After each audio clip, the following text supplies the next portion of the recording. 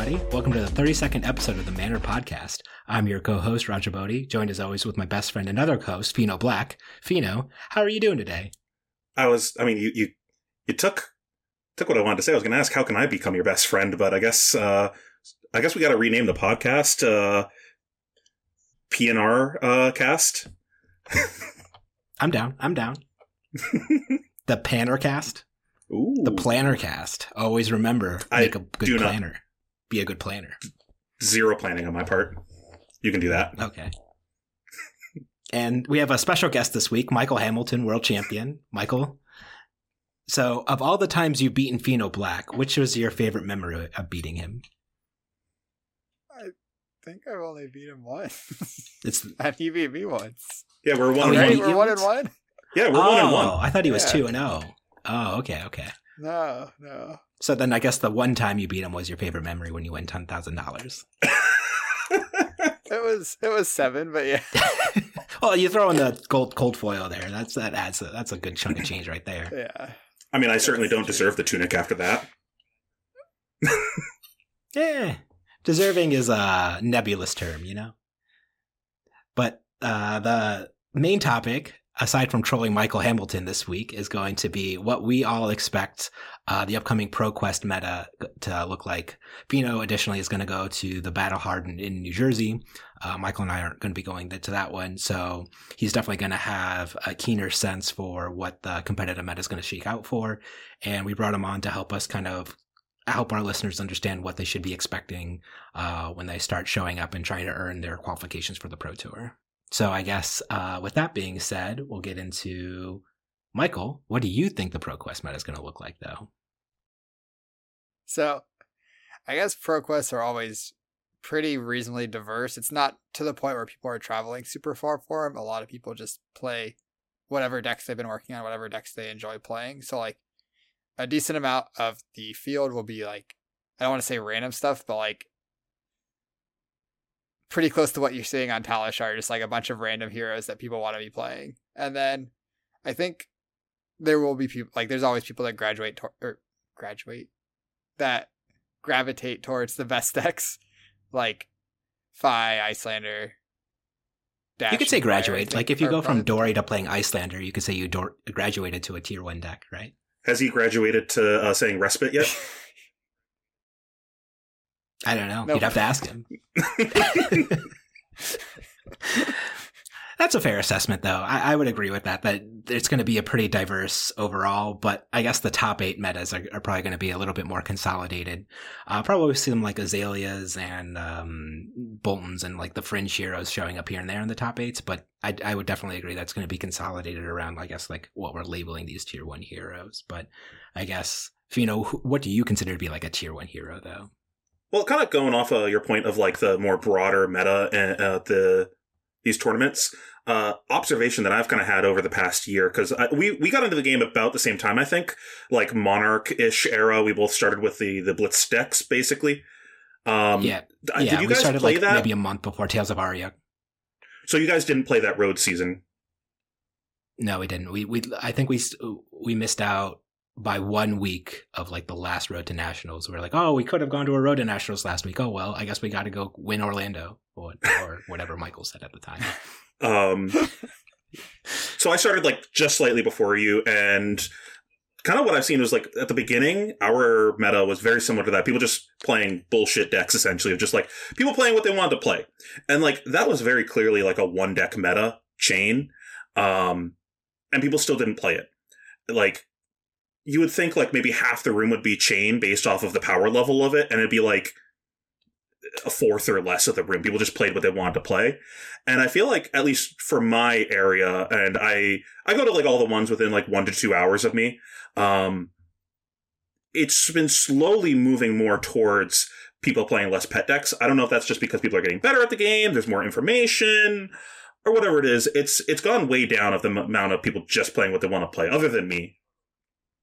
As far as what I think I'll see, I don't know. I typically expect people to just gravitate towards the aggro decks at the local level.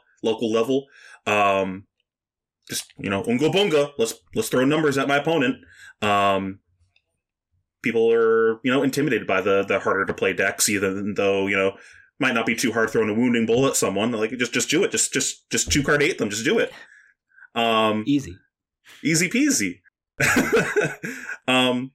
I don't know. I think that a good starting place of like what to play and what to plan for is the aggro decks, though, like Dash and Fi, for example.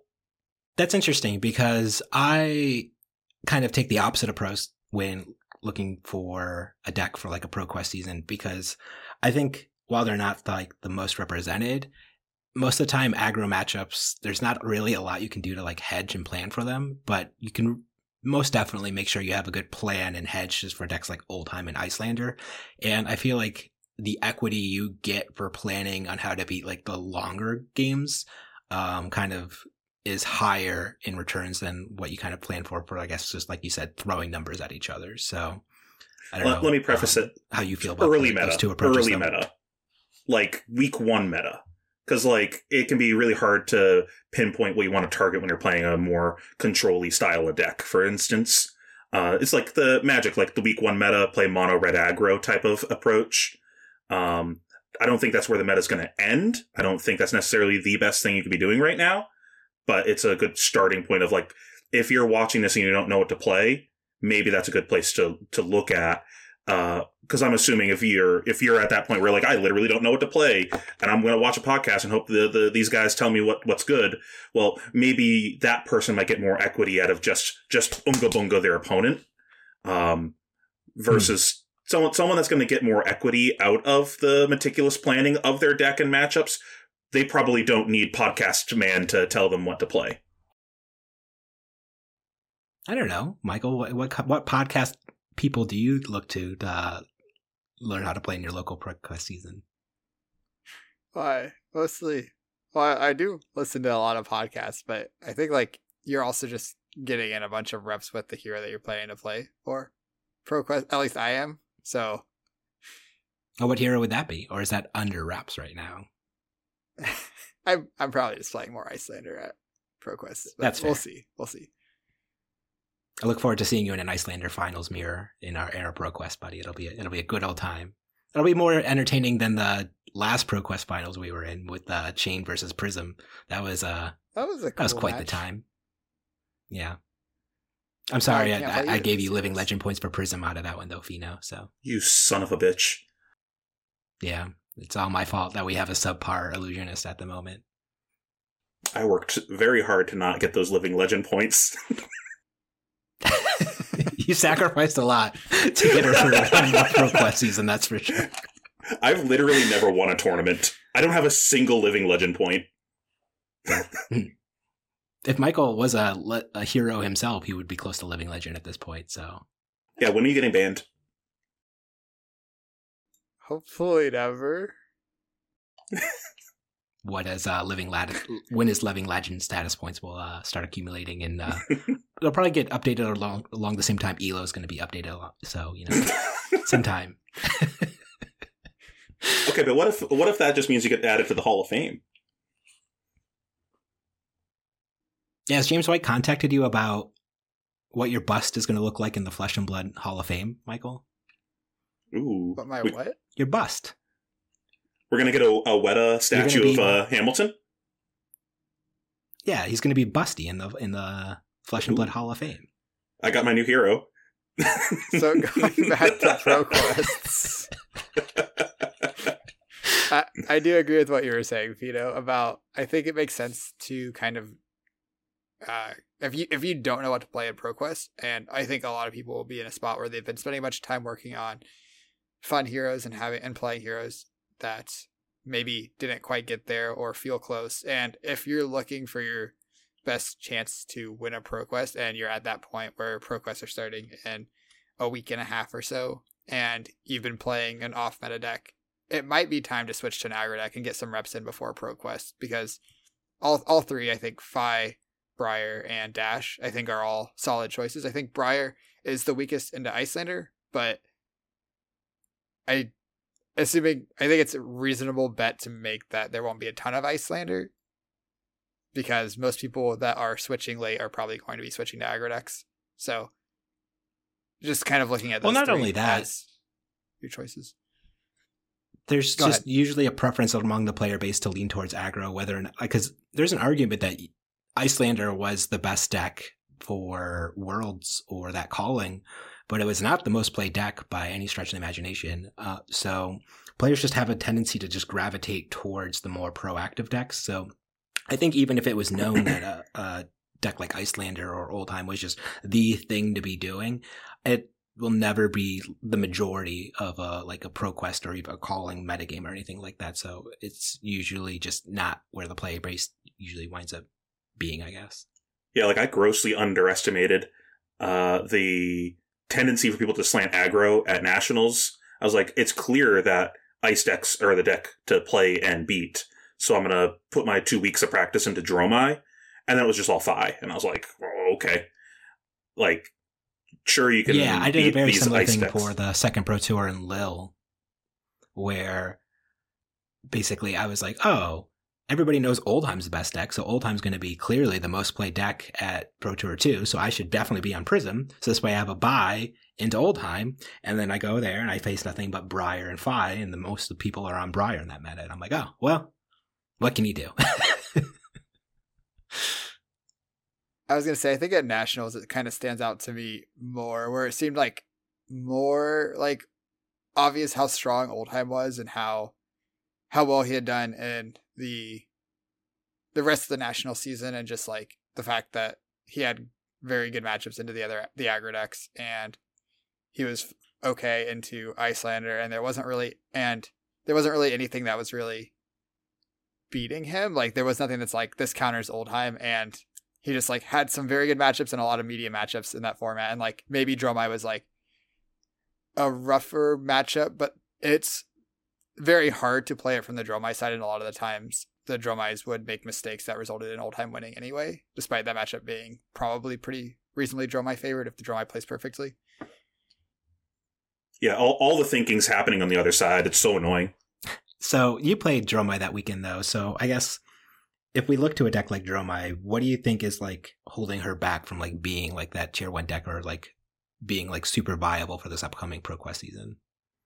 Honestly, Phi. Like, I think if Phi didn't exist, she probably would be best deck in format. Like, I think, like, with the game That's slanting towards... There, it's the only deck that does above rate things. Like, you know, you got Viserai that theoretically can do above rate things with Mordred Tide and, like, have a crazy round, but then it's so hard to do that.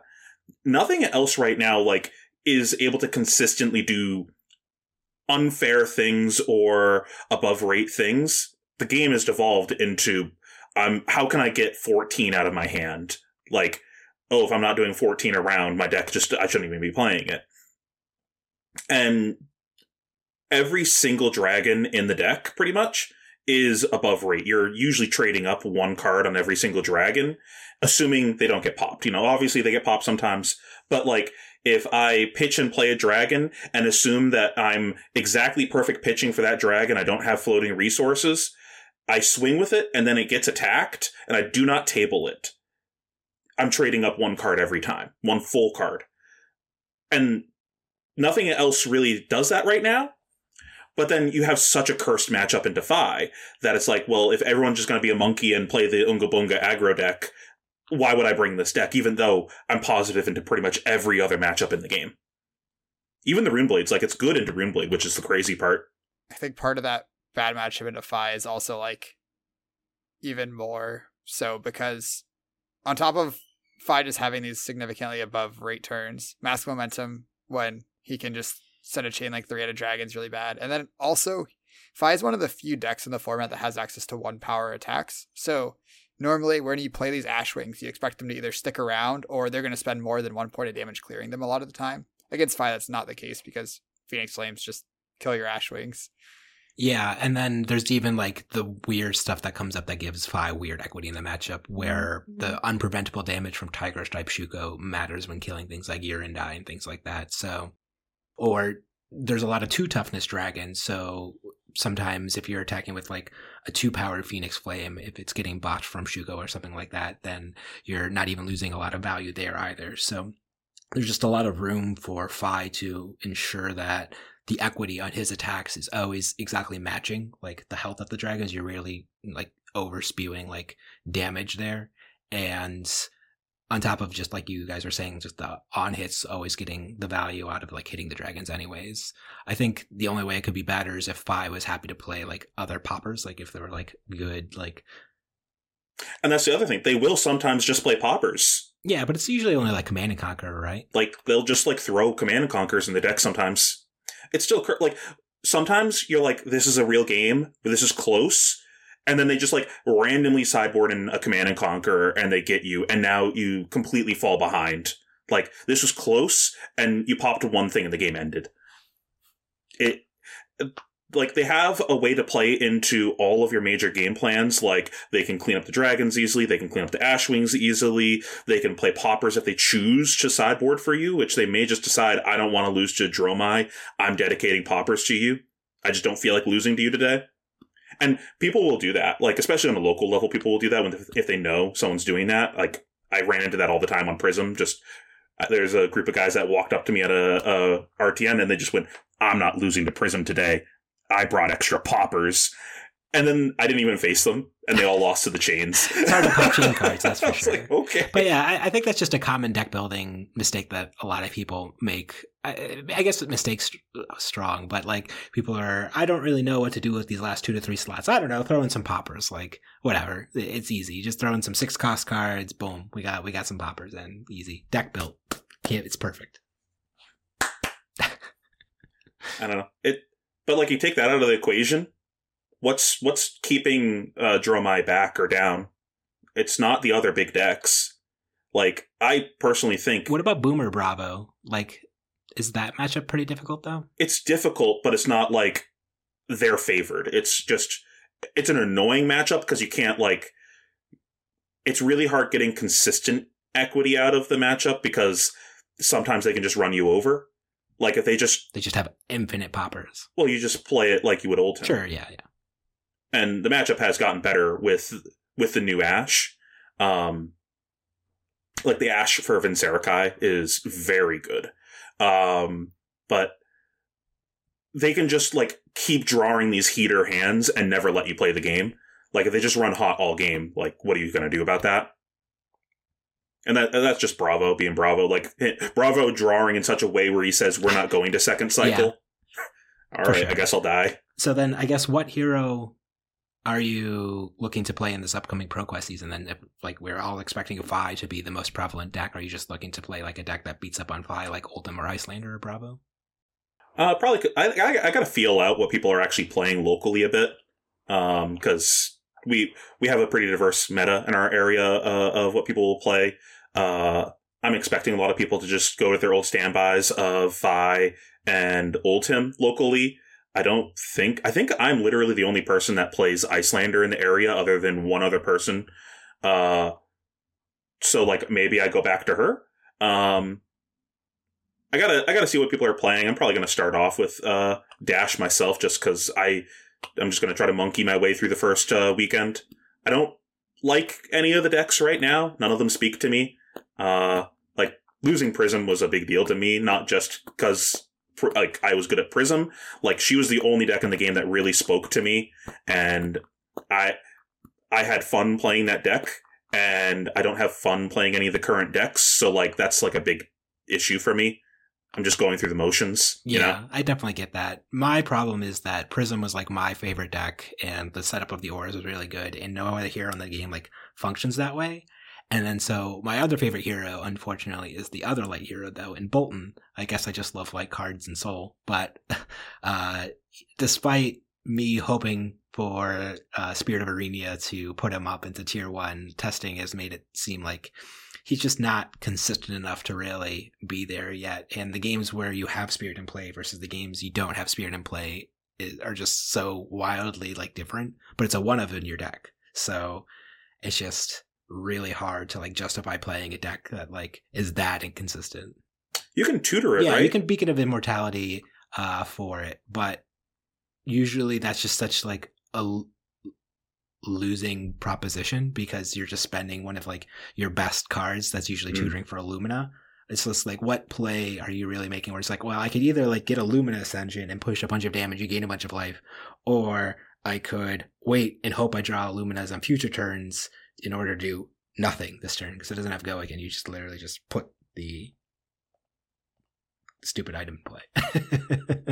And you have to have charged already in order to tutor for Reasonable. Yeah, and a lot of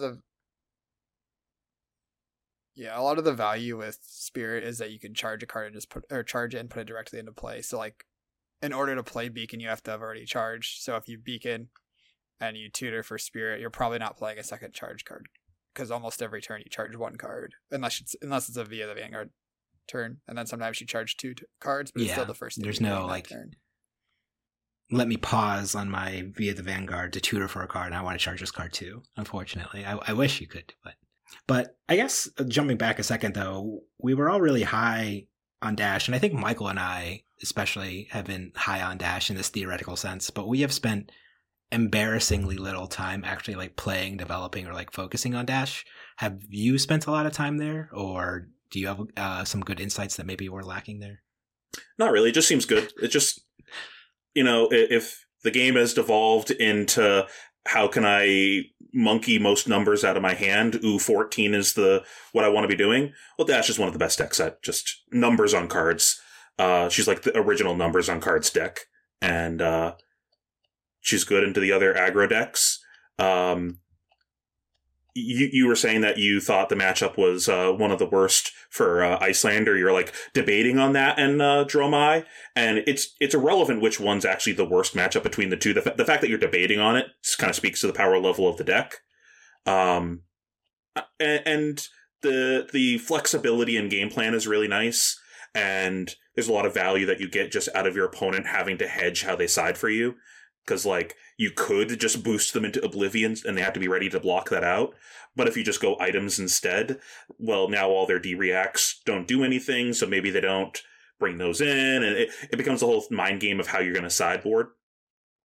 And you do also get to the thing of, like, the high synergy plays that a lot of decks aren't having right now, where you do have these crazy above rate turns. Like, I just had a 25, 30 damage turn out of nowhere. Oops. Yeah, absolutely. And I've gotten blown out because Oldheim was initially high on my like list of like heroes to also start testing for the season, because you get a lot of the more controlling aspects of Iyslander, but normally his biggest issue into like deck like Dash was the item setup, and he just couldn't beat actually like the pistol pew pew every turn.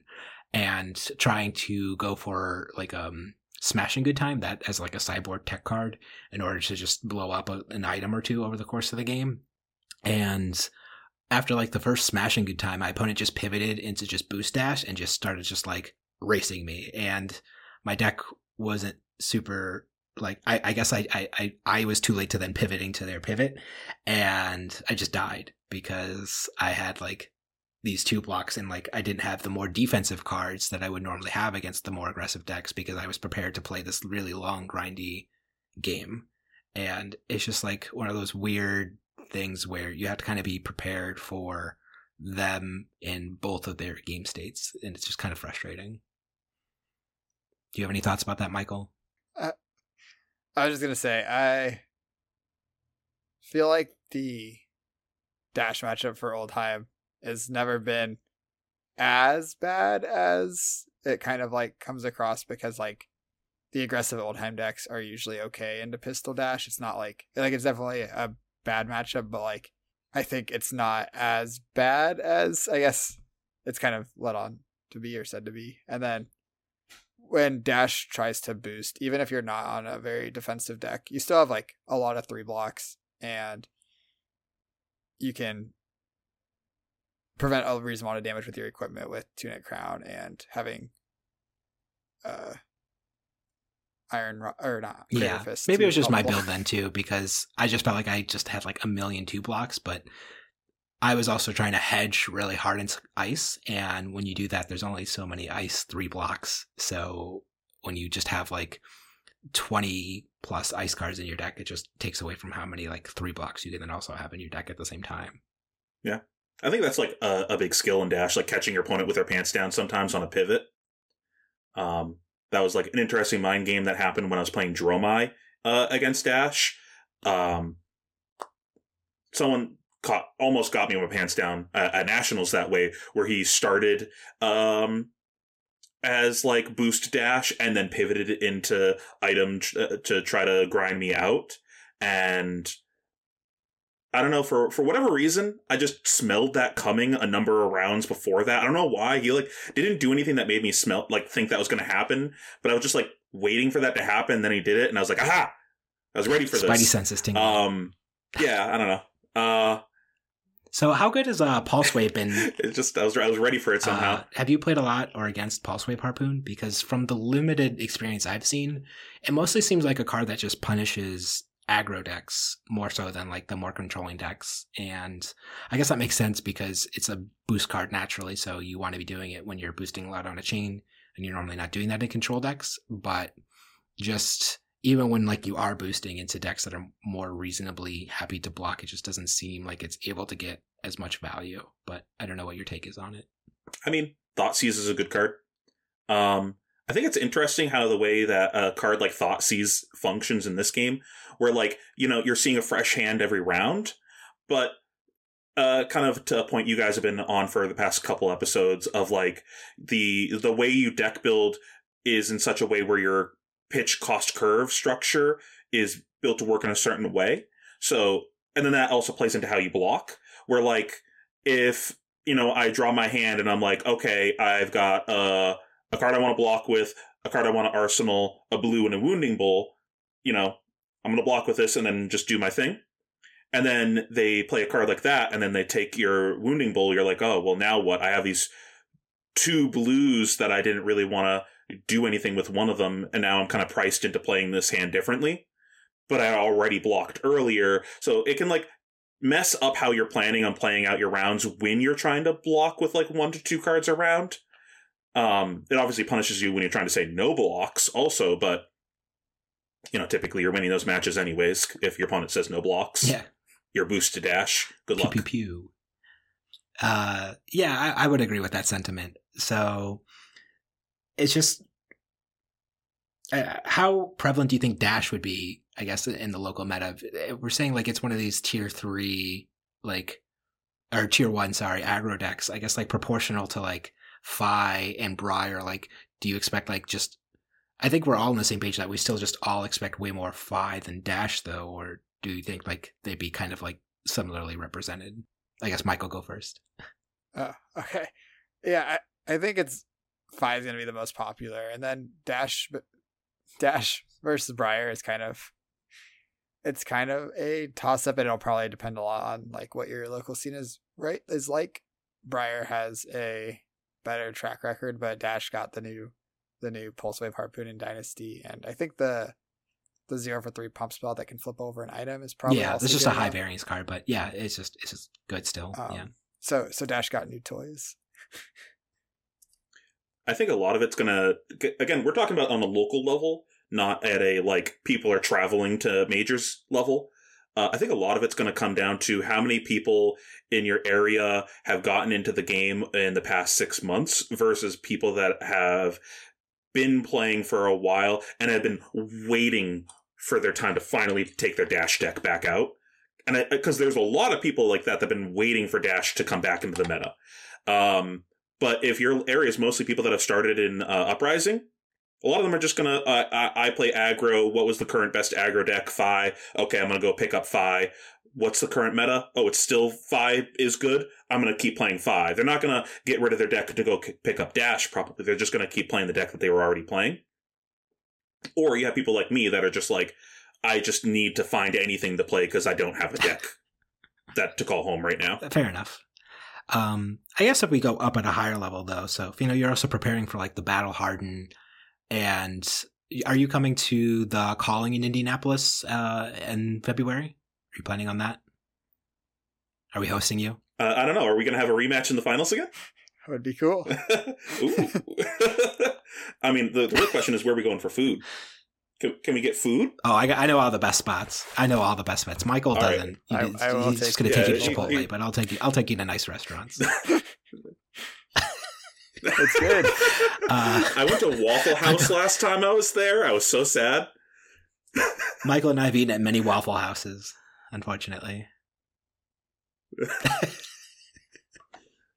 He almost killed me coming out of a Waffle House one time. Fun fact. One of the few times I was like, Michael, you drive.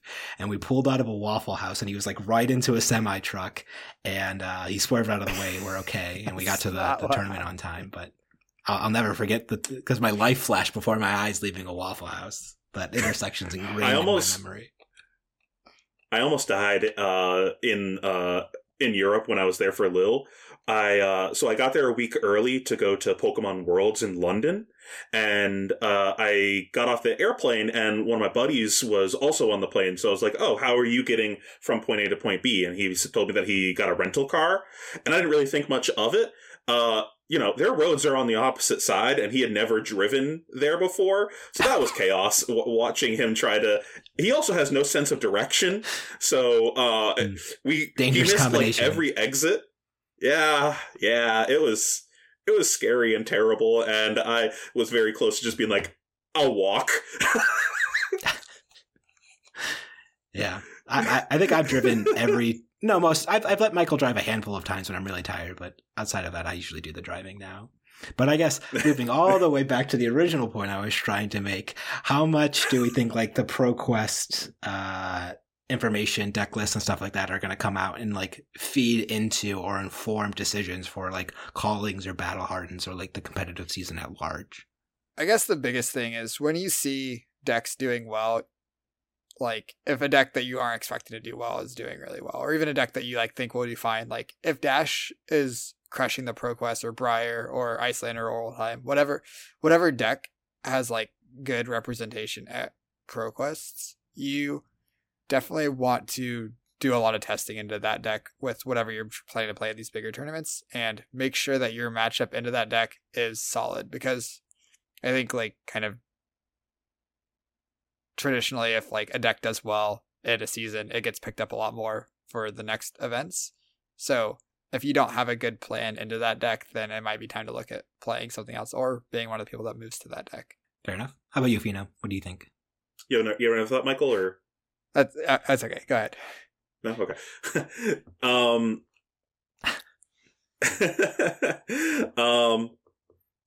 I mean, yeah, people are probably just going to play what's good. The other thing that I found a lot is people are going to gravitate towards what they hear podcast people talk about. Like, I felt like the meta shifted after Arsenal Pass talked about the meta in their, like, one of their episodes leading up until Pro Tour 1. Basically, the entire room was what they said in that episode, and it didn't feel like the general consensus online was necessarily on the same page as what they talked about prior to that. But then they said what they said on that episode, and it seemed like everyone was just like, yep, that's the meta. And then you get there and people were that. Obviously, they were on Kano, but that's like not my point. It just like the general online discourse about the meta just didn't seem like it was the same narrative.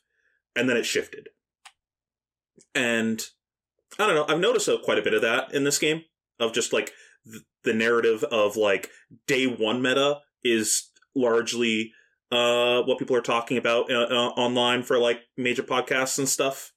So like I make a point of listening to all that stuff because that's been very helpful of navigating day ones. Yeah. Thankfully, not too many people listen to this podcast yet, so we probably won't have too big of an impact on it, but I guess we'll see over time. I just think it's interesting that I feel like we're kind of talking out of both sides of our mouths here a little bit, though, because we're saying on one hand, well, at ProQuest, the locals are just going to play whatever locals are going to play. It's going to be overrepresented in aggro, and like the meta is just going to be all over the place. And then we're saying, well, but that meta is then also going to then define what's going to happen at like the battle hardens and callings and stuff like that. So if the meta is just nebulous whatever at the ProQuest and people look to those results and they're like, oh, like Lexi won 3 ProQuest this season, I think she's tier 1 now. But like it just so happened that the 3, like Michael Hamilton showed up with Lexi for his ProQuest for some reason, and he was just the best player in the room and won with Lexi. Like the meme right now I posted on Twitter today was Michael could probably have won Worlds with a ham sandwich, and if a ham sandwich wins a ProQuest, like Does that mean a ham sandwich is tier 1, or is it just like the players driving the results as opposed to the decks, I guess? I think there's a big difference between representation of what people are bringing versus representation of what's doing well at these. People are going to play what they're going to play. Whether or not that converts is another thing. That's fair. That's a good point. What do you think about that, Michael, though? Yeah, I agree with Pheano. I think like the decks that you expect to show up are different from the decks you expect to win the tournament. I think most of the decks that win the tournaments will be like the tier 1 decks, but I don't think the decks that are less likely to do well in a tournament I think they're still going to have a pretty good representation, because I think people will play what they want to play, and those people will be a smaller percentage of like the top 8 and stuff probably of ProQuest. Okay, so the cream will rise to the top, is what you both are saying. So, okay, I could definitely agree with that to a point, though. I guess, are there like any heroes that we think that like might be like a dark horse that like people aren't really talking about, but like have been like there's a lot of potential there? Like I know we were both, or I guess I keep saying we because it's our podcast, but I was really high in a bunch of heroes like Azalea and Rhinar and stuff like that as like hopefully getting like a lot of boost from Dynasty. And I don't know if that's necessarily the case, but sometimes just a couple percentage points difference in like metas can allow different heroes to rise up. So I guess like, are there any heroes that you think that could potentially like sneak in and just become like an unexpected tier 1 deck? Pheano, we'll start with you this time. I actually think that you already mentioned it, Lexi. I think Lexi inadvertently got better from the meta shift of Dynasty. I think that Dash getting significantly better is going to lead to pushing Oldhim out of the meta. Like you said, it may not be as bad as the matchup. The narrative of that matchup is like everyone thinks is like completely lopsided. It's not Prism. You can still win as Oldhim. But if a lot of people play Dash, you're not happy about bringing Oldhim into that room. You're not like going, oh boy, guess I'm getting boosted. And that was a deck that really pushes Lexi out of the game. And if people are going to gravitate towards aggro decks, well, if Oldhim isn't the pick as an ice deck to stop that, what other ice deck is there? And she preys on a lot of these top decks right now. So I think Lexi inadvertently was a big winner from the meta shift of the set. I don't know if any of the new cards are necessarily good for her. I imagine a few of them are. I'm not even thinking about that. It's just like, oh, no Oldhim? Let's dust this deck off. That's fair. Do you have any thoughts about Lexi, Michael? I think Lexi... I know you've always been a big Lexi fan. Lexi has shown that she can be pretty powerful into like a really like polarized meta where like everyone's playing aggro decks and you can just bring Lexi and expect to do really well against the field. Even like during the Lightning Briar era, we saw Lexi do pretty well at some events then. And I think what was Easton Douglas brought Lexi to Lille and went undefeated in day 1 with Lexi preying on the aggro decks, and then day 2 ran into some worse matchups, some Oldheims and stuff, and had some trouble. But I think like Lexi is kind of underexplored. I played him on stream. Kind of underexplored. She got some new cards, and the new cards are pretty powerful. Both Drill Shot and Heat Seeker are both pretty powerful cards, and get new cards plus a metagame that looks pretty good for her, I think is a good reason to bring Lexi. I would be a little more worried about bringing her to ProQuest than like a bigger event, because like I said, the ProQuest scene have like more spread out fields. You expect like to see a bunch of different random stuff, whereas if you bring her to like a bigger tournament, if you get through the first few rounds, you're going to expect to see more of the top decks. That's fair. I would say of those 2 cards you mentioned, Drill Shot I think helps her more in like the longer decks or decks that we're looking to fatigue her more, just because you're forcing out that equipment. Even without the aim counter, just the threat of on hits making their blocking equipment just worse is something that obviously a deck like Oldhim or the Guardians or decks that are looking to block with their equipment in key times, having that option and agency stripped away from them, I think is like actually like very powerful in those matchups. And then obviously Heatseeker is just very punishing and very good into the decks that aren't looking to block at all, because it's just drawing you that extra card that you get to put into your arsenal at the end of the turn. And so she kind of got help in both like the decks where she was already, you know, winning a little bit in the aggro decks in the ice builds, as well as starting to hedge up some of her worst matchups in like you were saying, Pheano, like old times. So it'll be interesting to see where exactly she lines up. And I would agree that she definitely has a lot of potential. I think the other Ranger, Azalea, is still a little bit disappointing, unfortunately. I was hoping that she'd be able to do some cool stuff with like the glass bow and being able to like utilize the new arrows with the aim counters a little bit more effectively. But I think she's equally as punishing as Lexi into the aggro decks, actually, with like cards like Red in the Ledger or what's the one that makes them lose life when it hits, that other arrow? Remorseless? Yeah, thank you. So just not letting the decks who want to play multiple actions be able to play those actions or get heavily punished for playing those actions. But I think she still just really struggles into decks that are happy to block or have a lot of defense reactions in them. Might just be like support for the next set, because like I think she just needs maybe more of the aim counter stuff. Like that wasn't enough. Maybe we get Mech Ranger in the next set. I'm still pulling for Ranger Assassin. I want them to keep fusing classes together. I think that's a really interesting design space, but we'll have to see about that one.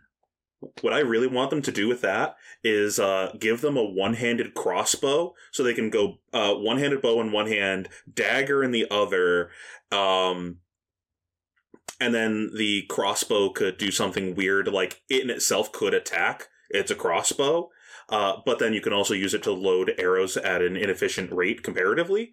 Sure. And then like maybe the crossbow lets you do things like loading traps or something. Like make traps a viable card. I was actually thinking about traps the other day. I was like, because we've been having this whole discussion about attack reactions, and I was like, I wonder if there was like could be like a trap attack reaction that could really push it. Like if it's a 0-for-4 trap card, then you could be like, aha, you've activated my trap attack reaction. It's a 0-for-4 that can only be played from Arsenal. But I don't think that card would be playable for the same reason that all traps aren't playable, because they can only be played from Arsenal. So.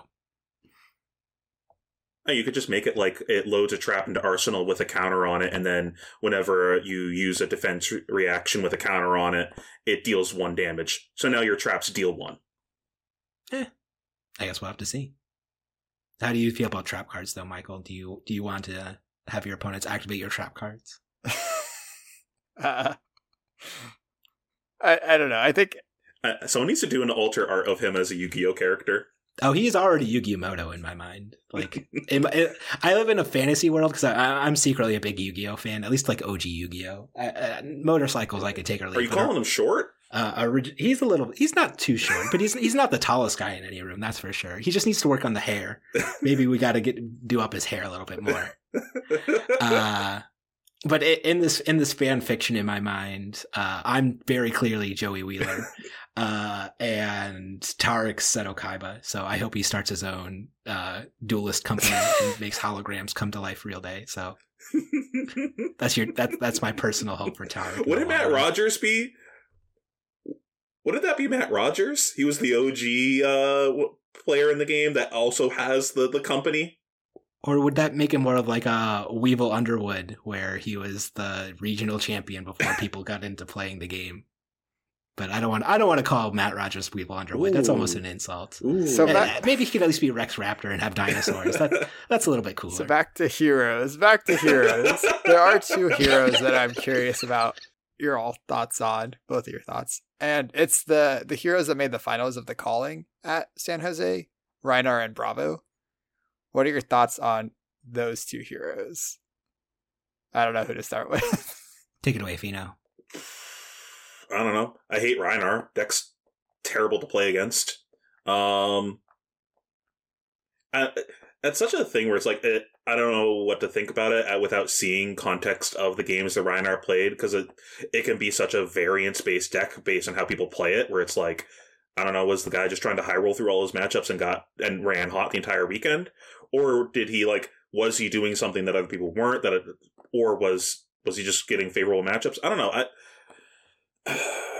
So if you look at the deck list, he was not, he had I don't think he had a single card that had a random discard in it. I think he was just going for he took a Michael Hamilton approach to Rhinar, which is just play very efficient regular attacks. There's just the cards that the 2 for 6 or 2 for 7 that just intimidates normally, no discard, and then combine that with pummel or defense reactions, block a lot, wait for your tunic counter to come up, play your 2-cost thing, pummel it, and then or have an efficient turn, go and swing club. So that's kind of the angle he was going at from that list. That's a great question. And the same issue that I had with the deck. When I tried it for a handful of games on Tallow Sharks, I was I think this is has potential. 2 for 8, sweet, I'm in, awesome, great, swing big. And I also had a little bit of the issue where I guess a deck's like Arachne or Dash, when Dash is hyper focused on being a control deck, where you don't actually have any real disruption most of the time. Guardians are able to threaten those big crush effects that opponents just can't have go again, or they can't gain power, and they're very disruptive when they're trying to play these defensive games.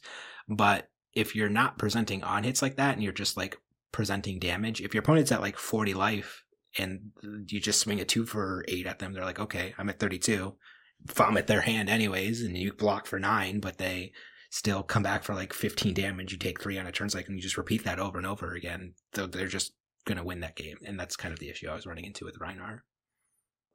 The way that people are playing the decks right now, it's everything is just numbers on cards decks. How can I get 14 around? And it's is Rhinar the best at doing that? Probably not. He can sometimes, but not necessarily better than other decks. And if he's not the best at doing that, then what equity is he getting that other decks don't? Is there a certain matchup that he's trying to find? I don't see what any of these things would be for him. It just seems like a worse Guardian deck if you're going to play it that way. And if you're playing it the other way, then it's are you just trying to high roll people? Because that's the thing that he can do that other decks can't. You can just ook your way into victory by rolling dice or discarding cards. And quite literally in his case. But yeah. The opposite end of the spectrum, though, is Michael's saying, though, with Bravo, where he does have those disruptive effects where he's threatening the pummels Rhinar, but he also has the crush effects crippling crush, spinal crush, forcing his opponent to actually contend with the attacks and threats that he's presenting instead of just presenting raw damage. I would say where Bravo kind of falls a little short, at least traditionally, has just been he's just not as good as doing those disruptive things as Oldheim. But now that Oldheim's lost Oakenold, I don't know, or he can't as reliably play Oakenold as he could without Pulse. I don't know if that's necessarily true anymore, and the difference between the two decks keeps getting smaller and smaller as the meta develops, I feel to the point where I still think Oldheim's the better Guardian, but I don't know by how much. And I think if there was a really well-tuned Bravo list that was really utilizing his disruptive abilities, as well as the cards he's happier to play in combination with Anathos, like Zealous Belting or Rouse the Ancients, to give him that kind of also faster dynamic game plan, whereas Oldheim is usually just more pivoting towards an ice plan to be more controlling. I could see that kind of being the reason to pivot towards Bravo if you're looking to be that actually proactive Guardian as opposed to Oldheim, because while Bravo's hero ability, Michael hates, is just 2 resources for dominate, that's still doing something as on offense, whereas Oldheim literally has nothing to bring to the table for an offensive capability. So something to think about. Yeah, I think he's good in the same way that Lexi is good, where you're able to enact this proactive control plan. So if Lexi's good, maybe Bravo's also good, and vice versa. Yeah, I would agree with that. On hits, good. But what do you think, Michael? Now that we presented our cases, tell us your final approval Yugi Moto World Champion thoughts. Please tell me why Reinar's good. So I really liked, I'm going to start with Bravo because Bravo's fresh in the mind. I really liked what you said about Bravo, Roger, how he's like getting closer to Oldheim. Oldheim's bringing less to the table without Pulse. And I do agree that when Lexi is good, that's kind of the same metagame that Bravo would shine in, where it's just throwing these big attacks with on hits and you need to block them. And if the decks don't want to block, then it's a good time to bring Bravo. Bravo's like best against decks that want to block a ton and decks that want to block not at all. And he's kind of bad against decks that are in the middle where they're happy to block with 1 or 2 cards a lot of the time. So when the format is everyone's trying to play 5-card hands, you can play your big disruptive stuff. And when everyone's trying to block with 3 cards, then dominate actually matters because then they can't block with their 3 cards. So I think that's, yeah, I guess that's kind of where Bravo is. And I think Bravo's a solid choice. Yeah, I think like he's still a little bit weak. Like I would expect, like if you're debating between Lexi and Bravo, I think Lexi's for the most part better, though that specific matchup's pretty bad for Lexi, but most of the matchups I think Lexi will. Yeah, I was about to say. I guess Lexi's better against the decks that don't want to block at all and worse against the decks that want to block a lot. Like Lexi can't really beat the decks that want to block a lot, but she beats the decks that don't want to block a lot better than Bravo does. If we look at a deck that, from the perspective of matchups where you're being forced to block, I guess with like a lot of disruptive on hits, Lexi does not want to block at all. She just wants her 5-card hands all the time and does not block effectively, like super well. Bravo could still block all day. He just has a million 3 blocks. He has all the good beefy Guardian equipment, and he can still just swing dumb old Anathos for like 4 or 6 every turn pretty happily. So I guess like from that perspective, that's why I kind of think Bravo's a little bit better than Lexi, but I'm also biased because I hate Lexi. So spoilers, but that's just my personal bias showing there a little bit. But to wrap things up, Michael, tell us how to play Reinar. Tell us the secrets to Reinar. Moving on to Reinar. I honestly don't know how is best to play Reinar or build Reinar, but like he's been putting up a lot of results for a deck that people consider, like, in my opinion, like I've always seen Reinar as like not that good and not really like competitively viable, but he did pretty well in national season. He won the calling at San Jose and he just got some new cards in the new set. So there's something happening, and I think it's like it's something to keep an eye on because Reinar's like been doing really well for a hero that nobody's like, I don't want to say nobody, but really well for a hero that's not very popular or very like, I don't know, figured out maybe is the right word. Yeah, I would say just very similar reasons that Dromai's not been performing as well. I think Phi is the deck that's keeping Reinar really like far down, because Phi just is able to obviously just outrace any deck with just straight damage. Reinar doesn't have disruptive that he can bring to the table, so he's either trying to block a lot, and Phi is just able to go really wide to basically mitigate those like cards that Reinar wants to block with, and also force Reinar to block like ineffectively because he doesn't really want to block those 1 or 2 powered pings that Phi is bringing to the table. And his damage output just isn't fast enough to compete with Phi's damage output. It's just like, but I mean, like that's not an insult. That's just the fact that Phi's just the best at racing. So I would say if Phi wasn't in the metagame, I think I would be happy to like put Reinar in tier 1. But just because of like how prevalent Phi is and how good it is at just like racing these straight like damage value effects, I think that's like the biggest thing that's keeping Reinar down in my opinion. Yeah, I feel like weirdly Phi is doing a very similar thing to the metagame of like warping what people are playing around it in the same way that Prism kind of did, of like Prism really affected what you were allowed to play in the format she was legal in, and Phi's kind of doing that now, like you can't get away with playing certain things because you'll just lose to Phi. Yeah. It's doing it in a very different way, but it's kind of like on opposite ends of the spectrum. You have Phi as the gatekeeper on the aggro, and then I feel like you have Icelander as like the gatekeeper of like just like these going long or just like disruptive decks. And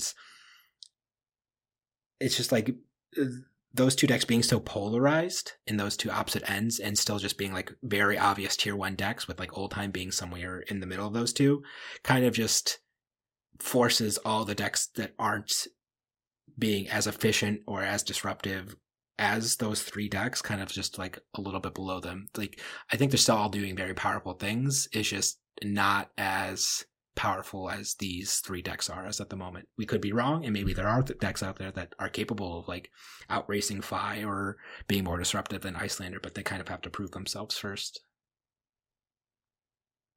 Well, it's like, how are you going to outrace Phi without losing to Icelander? Right, yeah. It's like he's one of the few decks that can be a efficient racing deck that doesn't just lose to ice. Yeah, that definitely makes a lot of sense. Okay, well, we're coming up on time for the cast. Do you have any closing thoughts here, Michael Hamilton? Tell us all about what your ProQuest. Tell us all about it. How you feel about ProQuest. Just tell us about it. So I'm ready to get back into playing competitive Flesh and Blood. I feel like the downtime it's felt like a long time since Worlds, the last tournament, and then people who didn't get to go to Worlds or any events around that time have been waiting for reasonably longer for competitive events. So I'm very excited to get back into it for ProQuest to start back up, and honestly, especially excited for the calling after ProQuest season. But yeah, it's been a long time since you've won something, so I'm sure you're looking forward to winning things again. Pheano, what are your closing thoughts? Yeah, why don't we have a trophy rack in the background? It's above him. He keeps all of his trophies, the checks above him. It's all right above him, and he just leans back and he's like, "Oh, look how good I am." And you think I'm joking? I'm not joking. I need a picture of this after.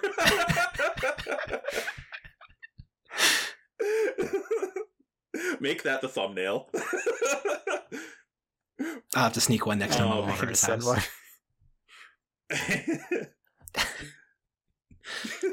ahead, Pheano. What was the question? It was just closing thoughts. Anything you want to say before we start? We wrap things up. I guess I'll jump off of your thought of the break. I really needed that break after all that fab. Oh my god, that was just such a tight amount of so much fab in a condensed amount of time. But I'm happy to get back into playing the game. Less than I was before, because again, no deck that I'm really is speaking to me. But I'm happy to get back on the grind a little bit. What'd you guys do on your break? I hung out with my son and my other son, Michael, a bunch, and that's basically it. Like I didn't do much of anything. Just hung around and just had a lot of good family time. I wouldn't say that's exactly true. You've done a lot of work like behind the scenes on the podcast, setting up the Patreon and getting a lot of like our business stuff going in this downtime, right? Yeah, I guess what managing Patreon the podcast. www.patreon.com/Manorcast. Oh, fantastic. And what kind of tiers can I start subscribing at? Well, for the low price of $5 a month, you get access to Manor University, where Michael and I break down games sent in by our viewers or from the latest and greatest professional events, where we go play by play discussing exactly what pros and cons each play has that players are making, and really do a deep dive in helping people learn how to get better at Flesh and Blood. For $20 a month, you get access to exclusive live streams that Michael and I do, where we battle top tier decks against each other one-on-one and take questions from our viewers at the same time. If you're not able to make those, though, we do post the VODs on our Patreon afterwards. And then finally, for $70 a month, you get access to the world champion, Michael Hamilton, in a 1-hour coaching session every month, where he will help you win the next world championship. If you do not win your next world championship, he will actually refund all of your coaching money. That's not true. Easy peasy. I'll send that 70 over right now. So are we going to get a Reinar versus Bravo in the next whatever the middle one was. Probably. I think I've definitely played Rhinar and Bravo. Michael's played like Brainstorm Kano. We try some off meta stuff too, but we've definitely played a lot of Oldhim and Icelander and stuff like that too, and Fies and so. Oh, and then I guess we just throw credits at the end of all of our podcasts, all of our patrons' names. So as a thank you. Sounds like an amazing Patreon. Yeah, definitely. Meanwhile, I was way more boring and just played Genshin Impact for the past month. Oof. Those gotchas can be addicting, so. Okay, so much content to catch up on. For sure.